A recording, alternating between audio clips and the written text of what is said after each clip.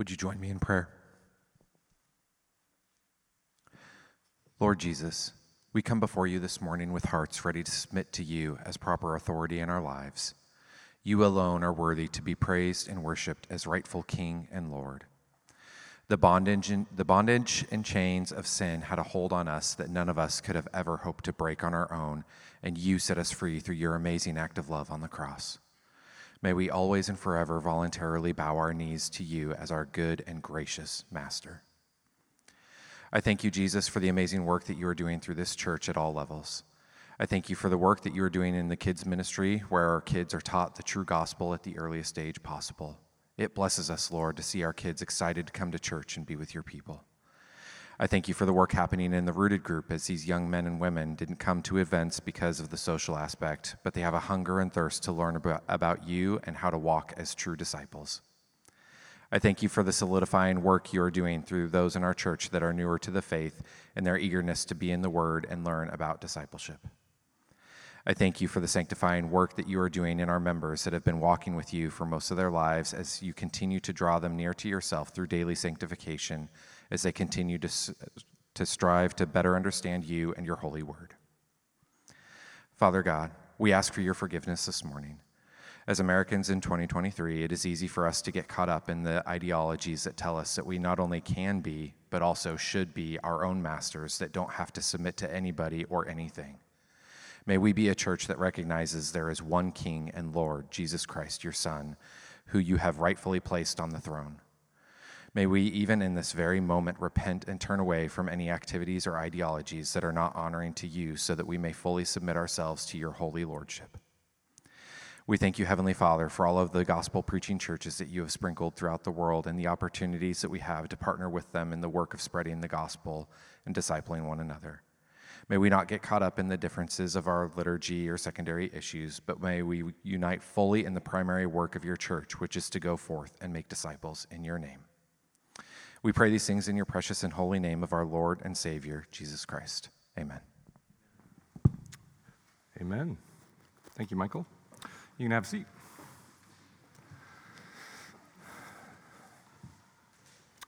And you can open your Bibles to Romans 6, starting in verse 12.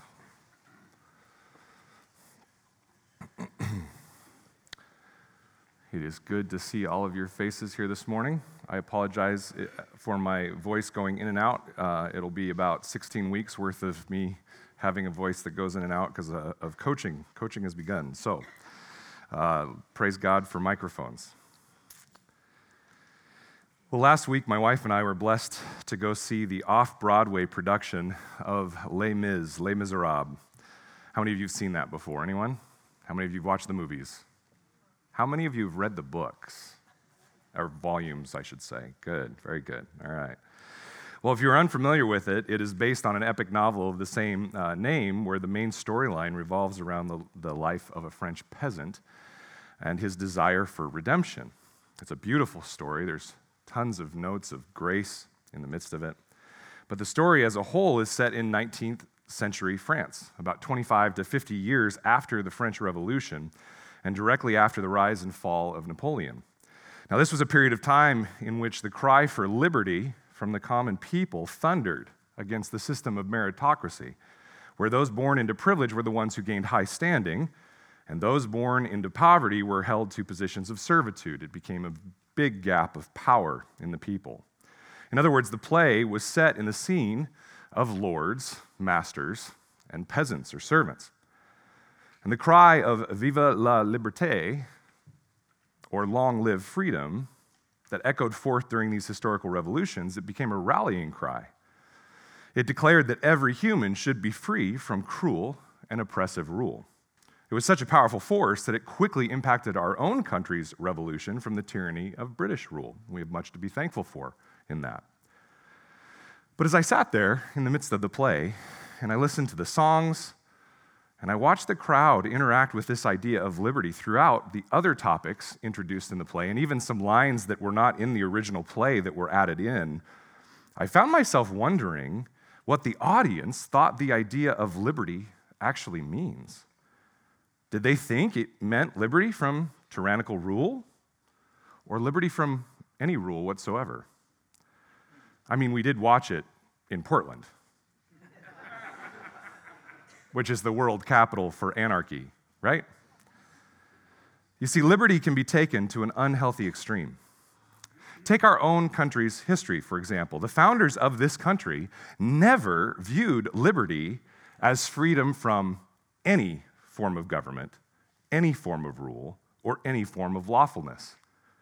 That is why they worked so hard to build the government and found it upon a fair rule of law.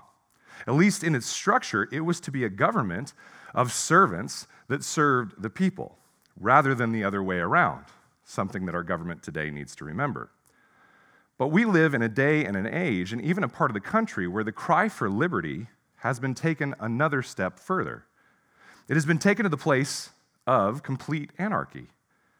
Liberty to many now means the right to be Lord and to answer to no one. Now, before you think I am making a political statement here, please understand that this misuse of liberty is true in many cases, regardless of political affiliation. Both sides of the aisle are always fighting for liberty. One side wants to remove the government to the greatest degree possible so they might have the ultimate liberty. The other side wants the government to be overpowering to protect certain liberties. Both are fighting for their own lordship when you get to the extremes. Our society has moved from a place of simply desiring just law and rule to a place where any rule over me as an individual at all is oppressive. And this perversion of topics like liberty and freedom has even, I believe, crept into the American church in a way that has greatly enabled the lie and heresy of what's called antinomianism.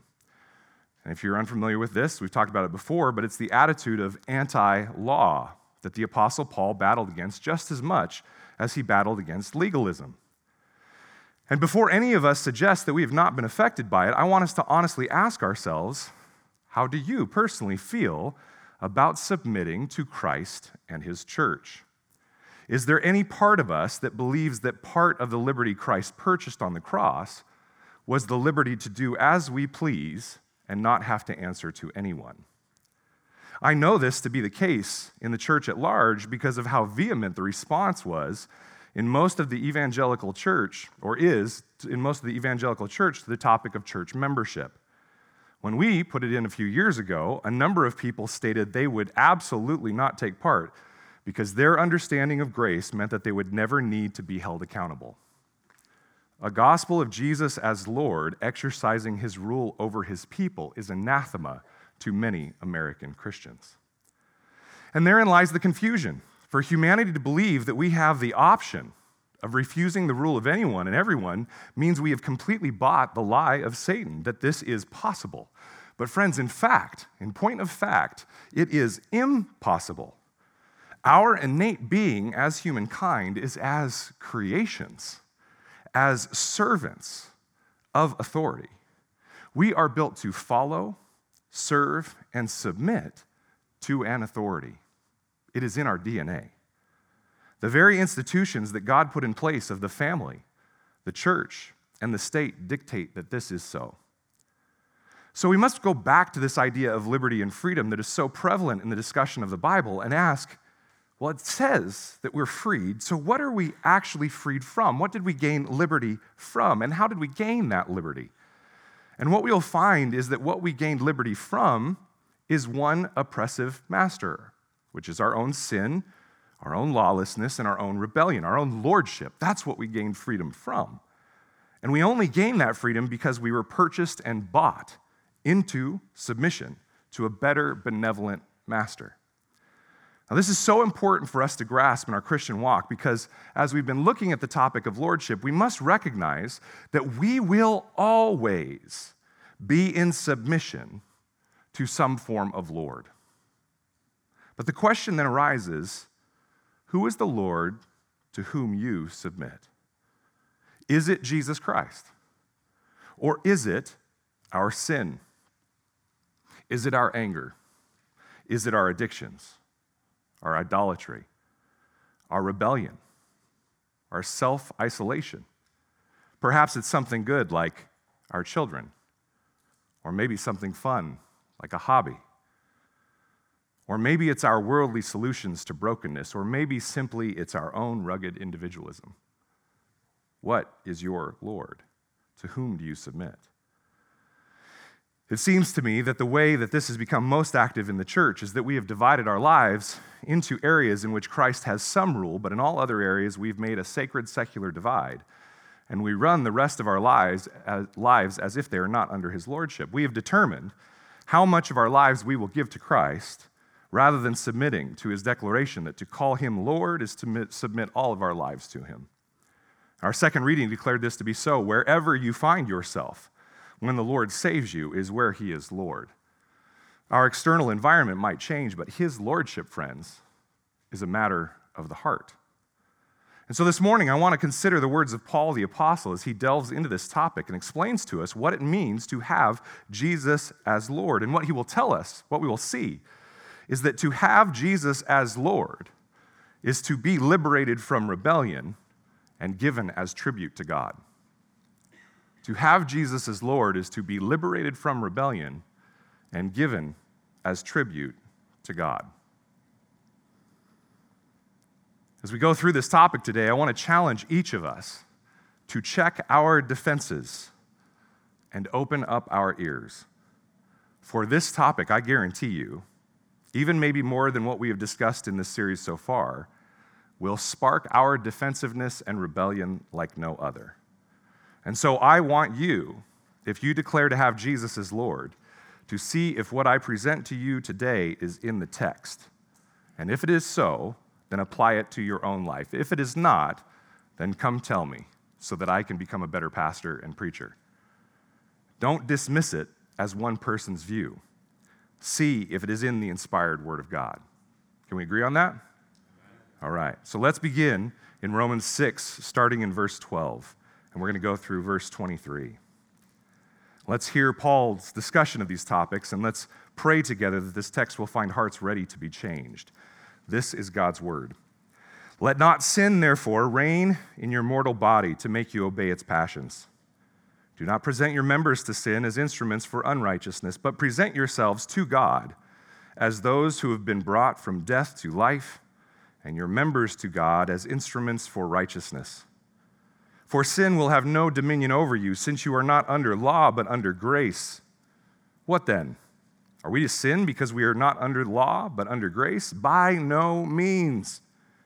Do you not know that if you present yourselves to anyone as obedient slaves, you are slaves of the one whom you obey, either of sin, which leads to death, or of obedience, which leads to righteousness? But thanks be to God that you, who were once slaves of sin, have become obedient from the heart to the standard of teaching to which you were committed, and having been set free from sin, have become slaves of righteousness. I am speaking in human terms because of your natural limitations. For just as you once presented your members as slaves to impurity and to lawlessness, leading to more lawlessness, so now present your members as slaves to righteousness, leading to sanctification. For when you were slaves of sin, you were free in regard to righteousness. But what fruit were you getting at that time from the things of which you are now ashamed? For the end of those things is death. But now that you have been set free from sin and have become slaves of God, the fruit you get leads to sanctification and its end, eternal life. For the wages of sin is death, but the free gift of God is eternal life in Christ Jesus our Lord. This is the word of the Lord. What we see first is consideration of the liberty God has given. Consideration of the liberty God has given. We see this in the first 3 verses. Now, at the end of chapter 5, we see that something is happening here and on into 6. And when we look at our text, we realize that this is probably not a self-contained thought, that it's attached to what's above it. Let not sin, therefore. There's another therefore, like last week. It attaches to what's above it. But I've given us just enough of the passage to help us set up the literary context here. And so we go to the end of chapter 5 there, And we notice that Paul is comparing the Mosaic law and the grace of Christ. And he finishes with this statement in Romans 5:21. He says, "So that, as sin reigned in death, grace also might reign through righteousness, leading to eternal life through Jesus Christ our Lord." He is personifying law and grace as if they are rulers, but really using them to symbolize ourselves in our sinful rebellion and Christ in his gracious salvation. And then the entrance into our text comes from this next thought. Remember that the situation in Rome was that the Jews had previously been forced to leave, and the Gentile Christians were left as the only people in the church at the time. But now the Jews have returned to the city and to the local churches of Rome as well. And where the Jews leaned heavily toward legalism and relying on the Mosaic law in their view of Christianity, the Gentiles did the opposite and leaned towards libertinism. And so Paul asks this in Romans 6:1-2. He says, "What shall we say then? Are we to continue in sin that grace may abound? By no means. How can we who died to sin still live in it?" The line of argumentation then moves this idea that because Christ has united us with himself by the Holy Spirit, we have participated in his death and in his resurrection. We have died, in a sense. And so he then says, look at verses 6-7. He then says in 6-7, "We know that our old self was crucified with him in order that the body of sin might be brought to nothing, so that we would no longer be enslaved to sin." Notice this. "For one who has died has been set free from sin." Did you catch that? The liberation that we have been given in Christ is from our sin and from our enslavement to its rebellious nature. The conclusion then comes to, that he then comes to is the therefore that we read next in verses 12-14, the opening lines of our own text. "Let not sin therefore reign in your mortal body, to make you obey its passions. Do not present your members to sin as instruments for unrighteousness, but present yourselves to God as those who have been brought from death to life, and your members to God as instruments for righteousness. For sin will have no dominion over you, since you are not under law, but under grace." This portion begins the theme that we will see in the rest of our selected text. Throughout it, we will see words repeat, words that speak to sovereign rule over subjects. Already we've seen the words reign and obey and dominion. Obey and obedience will appear 5 times in our text, and we'll see the discussion of subjects who are slaves 8 times. We'll also hear of freedom 4 times. These are statements of rule, of authority, of reign. And Paul is also using these words in contrasting statements throughout this section. We're going to see sin versus righteousness, death versus life, law versus freedom. All of this is meant to point us to the reality that we will be subject to something that rules our life. But the question is, what will it be? And Paul's writing is exquisite in its ability to paint a picture. Pause for a moment on verse 12. "Let not sin therefore reign in your mortal body to make you obey its passions." He pictures our earthly, physical nature and points out that at the core, there is a throne upon which our Lord, our Creator, our Provider should reign. But our tendency is to let our sin, our rebellion against God's rule, reign upon that throne. In essence, our desire for power and control to make our life what we want it to be sets itself up over and above Christ himself.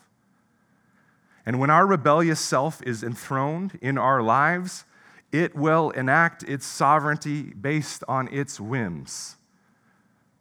And those whims are usually labeled with, "But I deserve, ... Here, Paul labels them as passions. This word in the Greek specifically means wanting what has been forbidden or something that is a possession of someone else. It is all that drives us to be Lord over God and others. And he continues this imagery of a lord and their subject by next speaking of a tribute. A tribute was when a conquered subject brought to their reigning sovereign a gift to show their allegiance and their humility to the monarch. To state clearly, you reign over me and I will do as you ask, even serve at your request. That is what a tribute is. In doing so, they were stating that they were loyal to the commanding rule of that sovereign. Look at verse 13. Do not present. You can imagine a man on his knees prostrate before a king seated upon a throne, presenting a gift. What is the gift here? Do not present your members to sin as instruments for unrighteousness, but present yourselves to God as those who have been brought from death to life, and your members to God as instruments for righteousness. Paul only gives two contrasting options here. We can be subject to sin and present our bodies as weapons to wage war on its behalf as part of the kingdom of darkness, or we can give the tribute to the Lord, who has brought us from death to life through the salvation of the cross to wage war on his behalf. There is no third option to wage war as our own Lord. There is no third option to wage war as our own Lord. We are either competing on behalf of allegiance to the kingdom of darkness, Satan himself, or we are competing on behalf of the Lord himself. Paul finishes with an answer to which option true Christians will take. Look at verse 14. For sin will have no dominion over you, since you are not under law, but under grace. For those whom Christ has died and shed his blood, he has purchased us and brought us into his kingdom and made us subjects to his divine and benevolent lordship. This is the grace that Paul is referencing.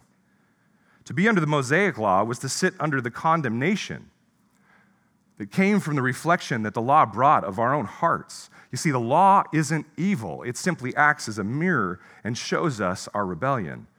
It shows that we are rebellious and wicked and that we have these mortal passions, these desires to want what we can't have, and they are our defining and reigning principles.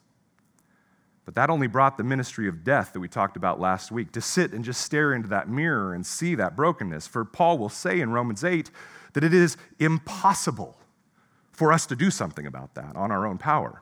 It is impossible for us to fight against these passions in our own attempt to live in holiness.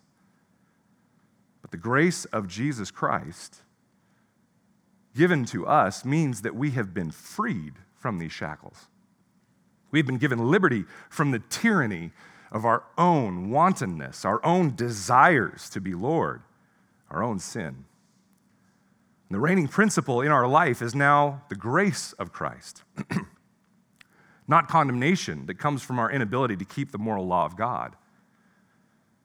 And it's by the pouring out of Christ's Holy Spirit into the hearts of those for whom he has died that accomplishes this. And because of this, we have been set free from the tyranny, the oppression of our own sin. Friend, do you ever feel tyrannized by your sin? Do you ever feel oppressed by your sin? I know I do. This is what Christ died to bring us liberty from. And this is good news, is it not? Often the greatest help we can have in the midst of battling our sinful passions is to remind ourselves that it's already been accomplished, that we have been set free from sin in order to serve Christ, that we have the option now. Prior to Christ pouring out his Spirit, we had no option. We were in such bondage to our sin, we would only and could only serve ourselves. But now, we are his. We are no longer our own, and that is good news. It is gospel that we are not our own. 1 Corinthians 6, the second half of 19 through 20. You are not your own, for you were bought with a price. So glorify God in your body. Friends, I want you to pause for a moment. And I say this as one of you, not sitting in a place of judgment over you. Pause for a moment and think of how much of your week, how much of your day already was mine. I deserve. I have the right. And how much was the Lord's? I know if I look deep into my heart, I realize, Lord, I am constantly turning you away and saying, yeah, Lord, you had that piece. I get this piece. How often do we do that in our life? But that's exactly what he's freed us from. We were bought with the precious price of the blood of our King. It is possible then to follow Paul's command. Let not sin reign. But that is often hard for us to remember, is it not? We want to actually believe that the liberty we have received was liberty from being subject to anyone or anything. And so Paul now needs to address that. He needs to clarify now. And he gives clarification that liberty does not equal lordship. Liberty does not equal your own lordship. You do not get to be the authority on your life. That is not what liberty means. But how much does that get preached at us in our culture as American Christians? Paul rejoins the faulty theology that he mentioned earlier that would hear what he is using symbolically as a metaphor, as an idea that grace and lawfulness are opposed here. That being under grace means a removal of the law, but Jesus was very clear that his reign was not a removal of the law, but a fulfillment of it, and obedience of it. And therefore, those who are his own will live within this similar lawful reign. He says this in Matthew 5:17. Do not think that I have come to abolish the law or the prophets. I have not come to abolish them, but to fulfill them. And he even becomes the lawgiver in this section of Matthew as he brings the new and perfect law, the full clarification of the understanding of the law down from the mountain as if he is the new and better and perfect Moses there on the Sermon on the Mount.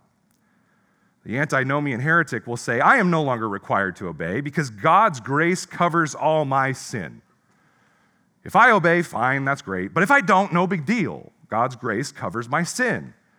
But Paul is clearly saying that this view is heresy. By no means.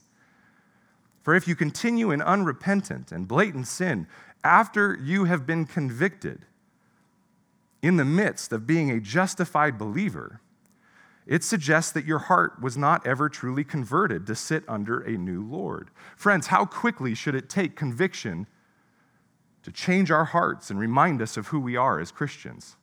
A nanosecond. No longer. When we sit and fight against it, what we're doing is fighting to go back into the chains from which we have been unbound. At bare minimum, the conviction present should turn us back towards Christ and away from sin. Our actions, our time, our talents, our treasure, what takes up real estate in our minds, what our affection are towards, these will tell us who our Lord is. And usually, if they're not the Lord, they come back to self. For these are methods of giving our members over, presenting them as weapons in the service of the Lord we serve. And this is his next point in our text. Take a look at verse 15. What then, are we to sin because we are not under law but under grace? By no means. Verse 16. Do you not know that if you present yourselves to anyone as obedient slaves, you are slaves of the one whom you obey, either of sin, which leads to death, or of obedience, which leads to righteousness? And friends, this is in such simple places. This is where you come home and you say, you know what? I deserve to not have to disciple my kids tonight. It's too hard. I had a hard day already. Lord, I already put in my time. I know that you call me to disciple my kids, but I deserve this time. I deserve the video games. Friends, it's not the video games that you're enslaved to. It's yourself. It's the fact that you are Lord. And we make it into small things. That's where our lordship of self comes out and shows itself. We're presenting our members as tribute to self, honoring ourself. Brothers and sisters, you may not realize it, but all day long you are offering tribute to a sovereign because we are built to be subjects under the command of another. We are never simply existing on our own. That is an impossibility for any created thing. We do not possess the characteristic that allows us to do so. It's the characteristic we've talked about before, aseity. The quality or state of being self-derived, self-originated, specifically the absolute self-sufficiency, independence, and autonomy of God. We cannot be God. And so by our very nature, we require a protecting, authoritative Lord.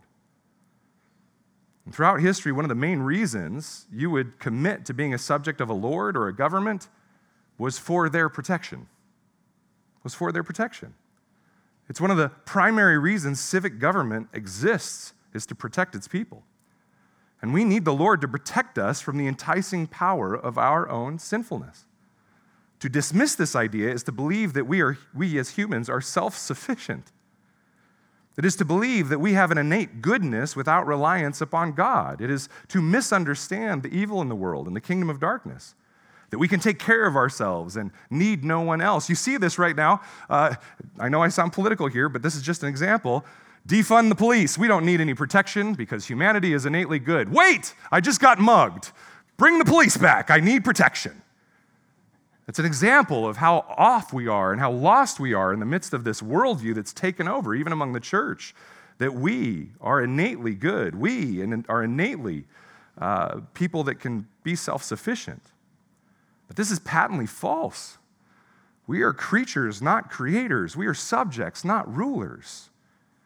And so everything we do all day long is to offer tribute to a ruler. Paul's point is that when we knowingly, consciously present our minds, bodies, and emotions to something, we are making ourselves slaves to it. Think about your job. You probably, if you work, spend the majority of your time at a job. Why? Well, because you sleep for 8 or 9 hours, you eat, you do things around the house, you got a little bit of time to yourself, and the rest of the time you're working for an employer. Who's your Lord over your employment? Are you working for the man? Or are you working for the weekend? Or are you working for retirement? Or are you doing everything for Jesus Christ?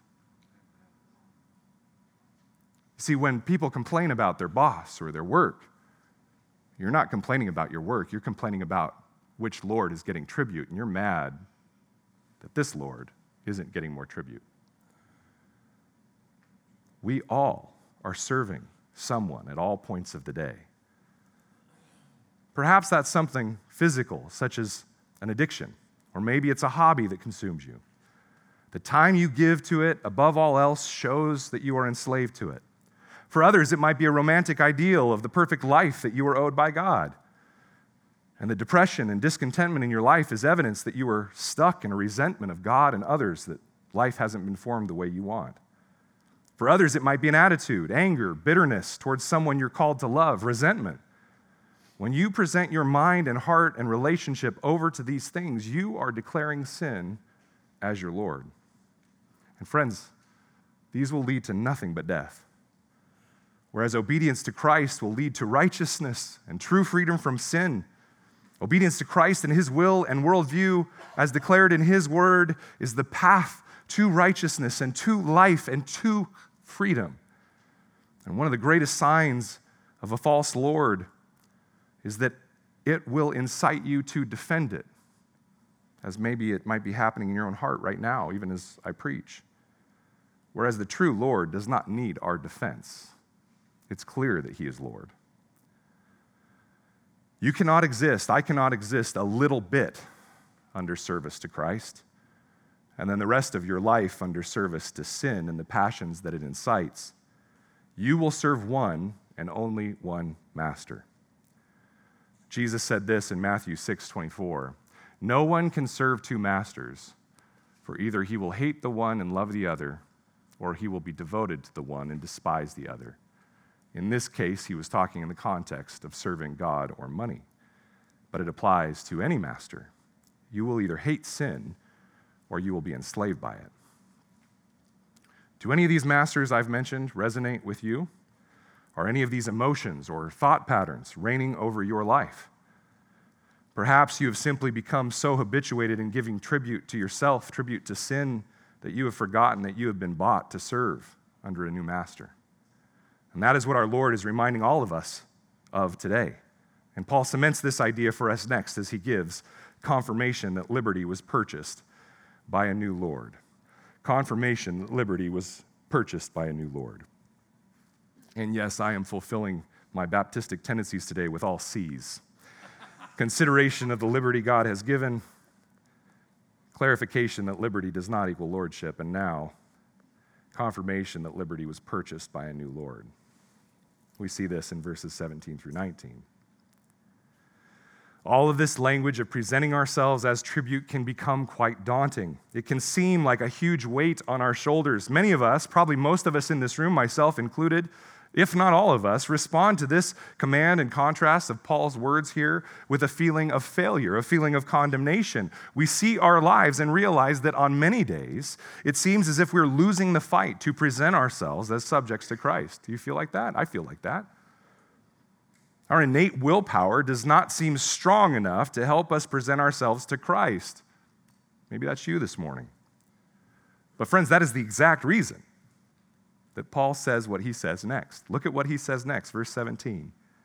But thanks be to God. Everybody read that with me.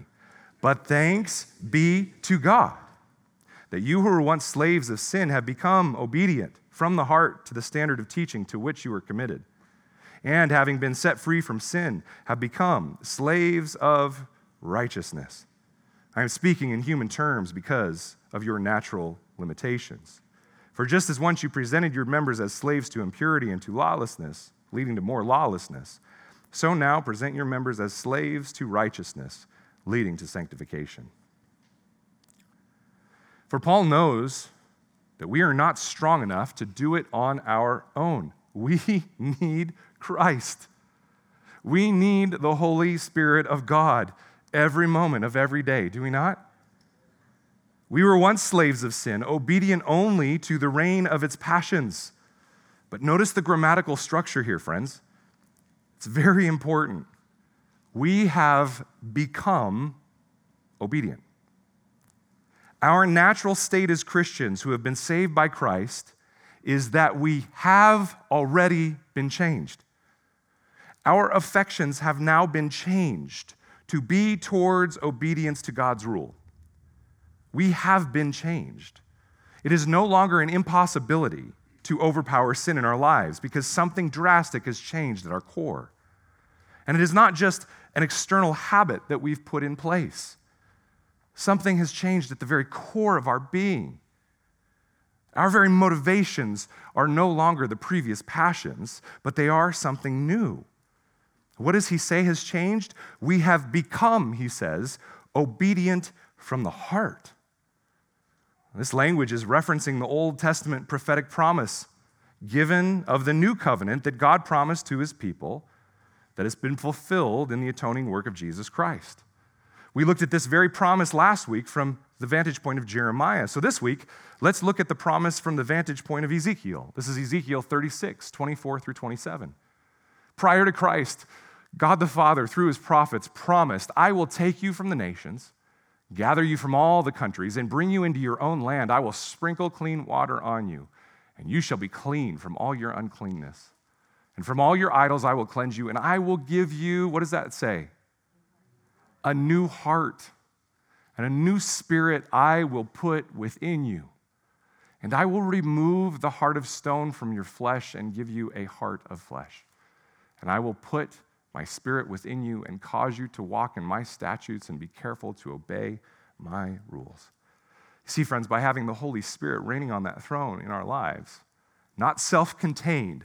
That's why I fight so hard against the idea that if I have brought Jesus into my heart, as if you've got him locked up in a little locket that only you can claim.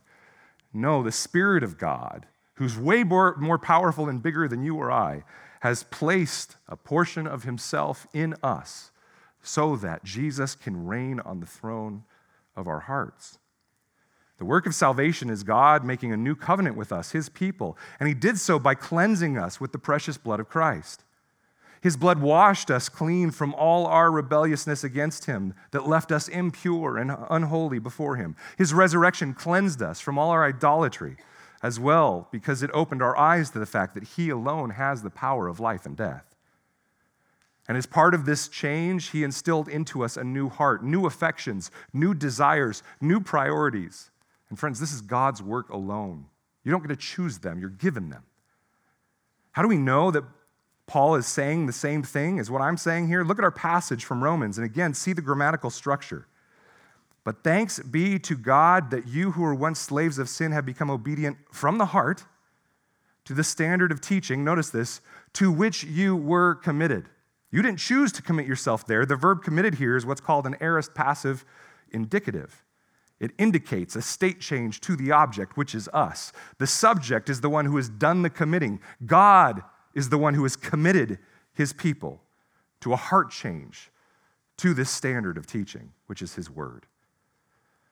And notice the tense throughout it at all points. You have become obedient from the heart to the standard of teaching to which you were committed. And having been set free from sin, you have become slaves of righteousness. Now, this is interesting because Paul is clear at the beginning of this letter that he has not ever visited this church. Hold on to that for a second. He's not ever visited this church. He does not even know the people who are in it. So how can he be so confident to say that this has happened to these individuals? Because Paul knows that if someone has been granted salvation by the Spirit of God, this is the case for that person, no matter who you are. He knows your state and mine thousands of years before we existed. If you are Christ's, this is who you are. He knows who they are, and he knows who you are. God has committed us to his word. Friends, your Lord has committed you to his word. He has changed our heart to be obedient to his teaching. He did so by purchasing us off the slave block of our sin and bringing us into his own household and making us subject as slaves to his rule and mastery. And if any of us are offended by his use of these pictures and language, he makes it very clear that he is using these ideas because there just is really not another earthly metaphor that works. In this case, as well as Lord and slave. And so he says, I'm speaking in human terms because of natural limitations, he says. In other words, the metaphor breaks down because all earthly masters pale in comparison to the loving and benevolent King, Jesus the Christ. A tyrannical, oppressive slave master would sit idly by while the slave works themselves to death, taking any and all profit from their work. But think about what Paul has been saying this whole time. Who's the one that has done the work? Christ. That's why it's grace.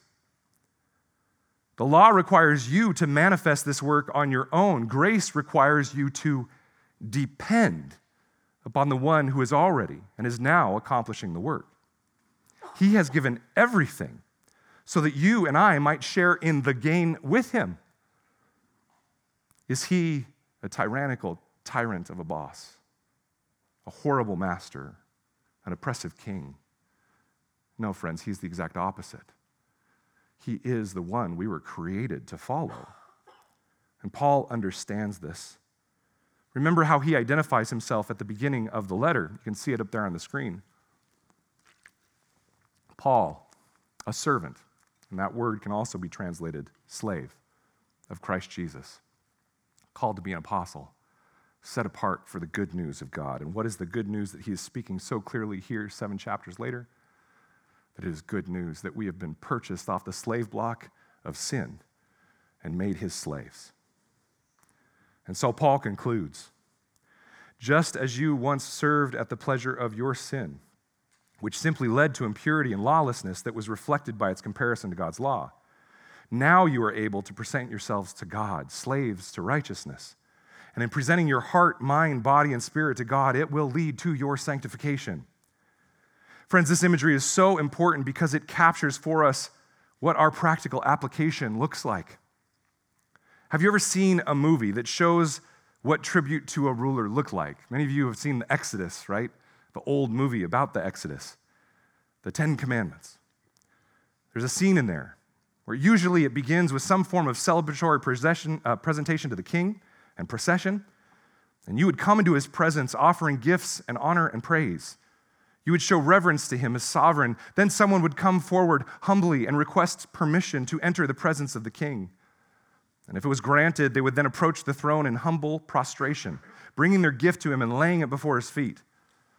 And then the same person would declare their allegiance and would let the sovereign know that they were his loyal subject. Friends, this imagery should set the tone for how we pray to our King because he has already invited us into his presence. And so our prayers need to declare that we are his and that we need him. Our prayers are where we present ourselves as his tribute. Do you do that every morning? We tell him that we are his humble servants. We give our lives for his will and his warfare, and we surrender our rights to him. And we ask him to seat himself on the throne of our hearts, to remember that we are his and not our own. Friends, is this how you begin every morning? Brothers and sisters, what would our lives look like if we engaged daily in ongoing prayer in this fashion? What if we prayed for ourselves with this need for God's provision of grace on our lips constantly, and not just for ourselves, but for one another? What if we prayed for every person in the directory, Lord, help them to understand that they are your servant. Change their affections to follow you. And not just in the morning, but what if we prayed this throughout the day as we go to, and even as we go to sleep at night? To be slaves of the Lord Jesus Christ is not like what it is to be a slave to sin. We are not needing to do it on our own. We are not working to the bone. We are simply depending upon him. So if there is any work at all, it's like when your child comes into your arms as a parent and flops into it. That is what we are doing to the Lord, is, Lord, I can't stand anymore without you. Please hold me. Please take me. Please animate me. R.C. Sproul said it well. As Christians, we live under grace. We began the Christian life in grace. We continue to live the Christian life in grace. And the Christian life will be completed by grace. The grace of God is to rule our lives. So many of us, I think, in this room, we have that moment of grace. Yes, he saved me, and now I have to get to work. And we try as hard as we can with white knuckles, trying to be better, and then we fail and condemn ourselves when we should have taken the same amount of energy and just flopped into the arms of the Lord, invested in his word, begged him in prayer, spent time in fellowship, and said, Lord, I can't do it without you and your people and your word and your spirit. Brothers and sisters, I believe that the reason some of us, many of us in this room, hit such difficulty in obeying our Lord is because we have made a dividing line in our lives. Lines of division where we say, this is under Christ and this is not. This is where I need Christ's help, and this is where I will go about changing things on my own. Where are those dividing lines in your life? Where have you said, Christ is sufficient to help here, but he's kind of overpowered over here. I should probably get a different Savior and Lord for this one.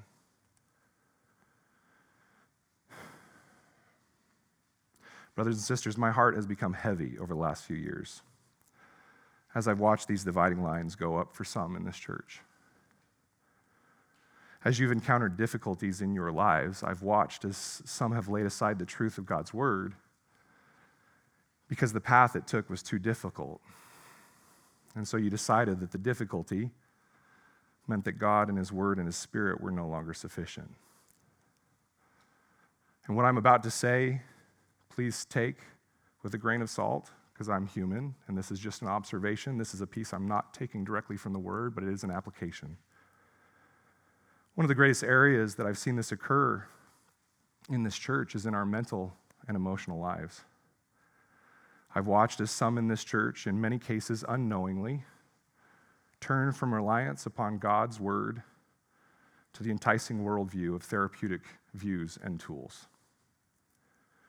I have watched many respond to moments of difficult sanctification where God intends to do a work right in the midst of the difficulty, and I've seen responses of impatient desire to simply escape the difficulty as if that were the goal. And often this has resulted in turning instead to medication to synthetically change the brain rather than pursuing the heart work with Christ that is necessary. And I want to be so careful and so gentle here. Brothers and sisters, you know me. You know that I know the positive uses of medication and therapeutic tools. And I think there is a time to use medication appropriately for mental health issues, just as there is a time to use medication for physical health issues. But I think that situations where they are needed are far fewer, and the time that should be spent on them is far smaller than the world in most cases, and in many cases, well-meaning counselors will tell you. And so the time has come for me as a loving shepherd to lovingly remind you, dear brothers and sisters, that medication is never the ultimate solution to issues of the heart or issues of obedience, because medication cannot change the heart. Only the Spirit of God can do that. And sometimes the very trial that is eased by medication is the very trial that God intended for your sanctification, for your discipline, for your growth and maturity, and for your dependence upon Him. Please do not hear me as saying all medication is bad and good Christians don't take medication. Hear me clearly. That is not what I am saying. I am saying we have become too reliant upon it. Now, if this strikes a chord for you, before you dismiss me or see me as ignorant or condemning, please know that I am here not to shame you or condemn you. I am here to talk with you. And I want to talk with you about whether or not you need to make a change in your view and your use of medication and therapeutic tools. I am tired as a pastor of people opening up their Enneagram profile rather than the Word of God. I am tired as a pastor of people relying upon medication to change their brain rather than Jesus to change their heart. We need a course correction. Therapeutic ideas and interventions are just that. They're tools. They are never the solution.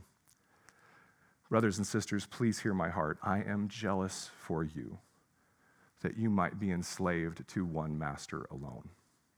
I hope you hear my heart and love for you in this example and application of what we're discussing.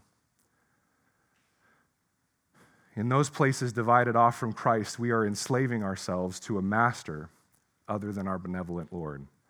And if we do this long enough, it will lead somewhere that we do not intend for all of our lives. Being presented to a master leads us on a trajectory towards an end. And that is what Paul finishes with as he declares what the compensation is under each Lord in verses 20 through 23.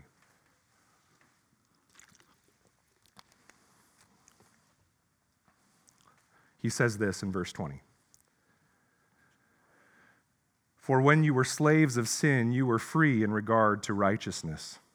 But what fruit were you getting at that time from the things of which you are now ashamed? For the end of those things is death. But now that you have been set free from sin and have become slaves of God, the fruit you get leads to sanctification and its end, eternal life. For the wages of sin is death, but the free gift of God is eternal life in Christ Jesus our Lord. This is such an odd closure to this section. It's almost as if Paul is being a bit sarcastic here. When you really read Paul, friends, he was sarcastic. He would have been fun. He would have been fun to hang out with at parties, I'm sure, right? He was sarcastic. And he begins with this idea that we did have freedom in a sense when we were our own master. But it was the lie of true freedom because all that really existed was freedom from righteousness, freedom from eternal life, freedom from unity with God, freedom from obedience to God. He's being sarcastic. And the atheist that desires to be their own Lord will say, amen. But Paul continues by pointing out the result and fruit of that so-called freedom. The only result was death, the ultimate slave master of mankind. And by trying to grab that freedom rather than submitting to your Creator, you were simply enslaving yourself to the eventual tyrant of death.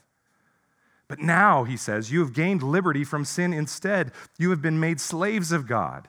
And so the fruit of your life is growth in obedience to Him, growth in sanctification.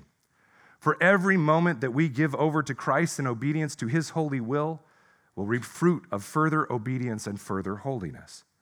And the ultimate end of this is full unity and union with Him and His bride, the church. in which you will reap eternal life with him under his perfect reign. And Paul finishes a bit tongue-in-cheek here with this well-known verse in verse 23, "For the wages of sin is death, but the free gift of God is eternal life in Christ Jesus our Lord." But again, notice his sarcasm. Friends, do slaves get wages? The answer is no. They simply work to the death, never having gained anything but death. But what we have gained from Christ is beyond wages. It's nothing we could earn, for it cannot be earned. It is grace. It is a free gift of liberty from our sin, a free gift of illumination of God's goodness, a free gift of unity with him by the Spirit, which will result in eternal life in Christ Jesus our Lord.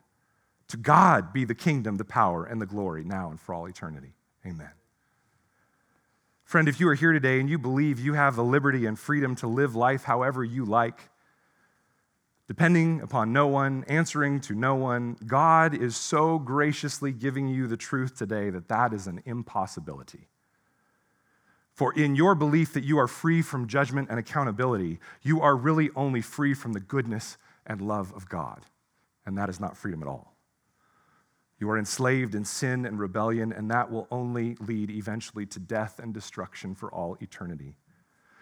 Friend, I want you to know that hell is full of those who are free from God's love, creatures who spend eternity declaring their own lordship. What a terrible place to exist. But today, Christ is reaching out to you and inviting you to be freed from the destructive master of your own passions, so that you might live under the protection of his loving rule. And if that is you, we as pastors would love to talk with you and walk with you. The guys who stand up here and help me with a benediction at the end, we would love to talk with you, and pray with you, and walk with you in what it is to have Christ as Lord. For those in this room that are already in Christ, friends, today our biggest application is to accept, hold on to, and apply the identity that we have. That we have been given a gift this morning because God has reminded us who we are. We are not our own. We were bought at a price. And we were brought under the protection of a wonderful Lord who wants us to fight on his behalf against the greatest enemy, which is sin and death. And he is a Lord who has freed us from the oppression of our sin and demanding lordship and given us the gift of grace. He has changed our heart. He has made our affections toward him, and he has given us the promise of eternal life. And when we doubt his goodness, we can simply turn to the cross of Calvary that accomplished all of this, and see that he is not a tyrant that requires fruitless labor until death. He is the glorious master who laid down his life for his servants, so that our labor in him might end in the most bountiful fruit that can exist, his glory and our sanctification. This morning, don't push aside conviction that the Lord might have brought you by the Spirit. Work through it, walk through it, and I want to walk through it with you. Don't just wander off into condemnation. Ask the question, who is my Lord? How do I display it? And how can I stand in the fullness of the truth that I am Jesus's? Jesus is my Lord. For some of you, that may mean that you finally have to surrender your heart to Christ, even though you've proclaimed to be a Christian for many years. For some of you, that means simply repentance, because you are his, but you've been wandering away, and today is the day he's calling you back into full submission of your life to him. I pray that he accomplishes that by his Spirit this morning. Let's pray.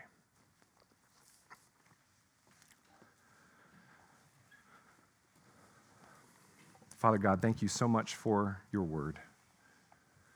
Lord, in today's time and age, we bristle at these words of slave and master, and rightly so. There was horrific slavery that is part of our history.